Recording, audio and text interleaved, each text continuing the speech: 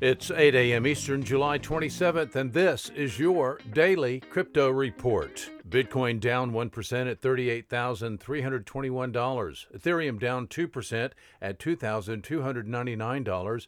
Binance Coin down 1% at $316. Those are your leaders by market cap.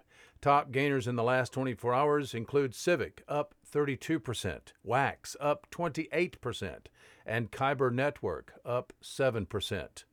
Today's episode brought to you by the folks at ungrocery.com. Visit the food people online at ungrocery.com.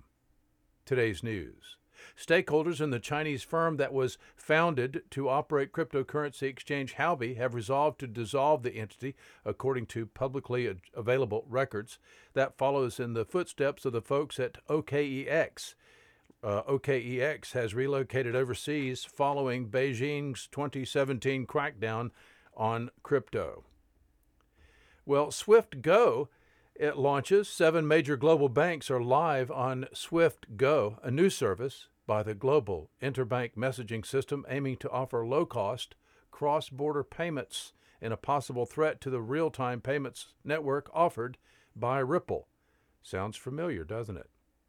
Well, BBVA, BNY Mellon, DNB, MyBank, Sberbank, Societe Generale, and Unicredit are the 7 banks using Swift Go. In an announcement made today, the service is designed to enable businesses and consumers to send payments quickly and securely anywhere in the world directly from their bank accounts.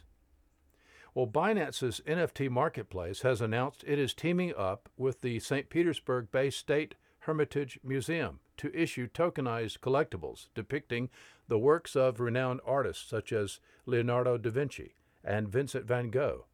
Today, Binance revealed it is partnering with the museum to create and issue the non-fungible tokens at the end of August. All Binance users will be able to participate in the auction. Well, that's all for us for today. Visit us at dailycryptoreport.io for sources and for links. Find us on social media. Add us to your Alexa Flash Briefing and listen to us everywhere else you podcast under Daily Crypto Report.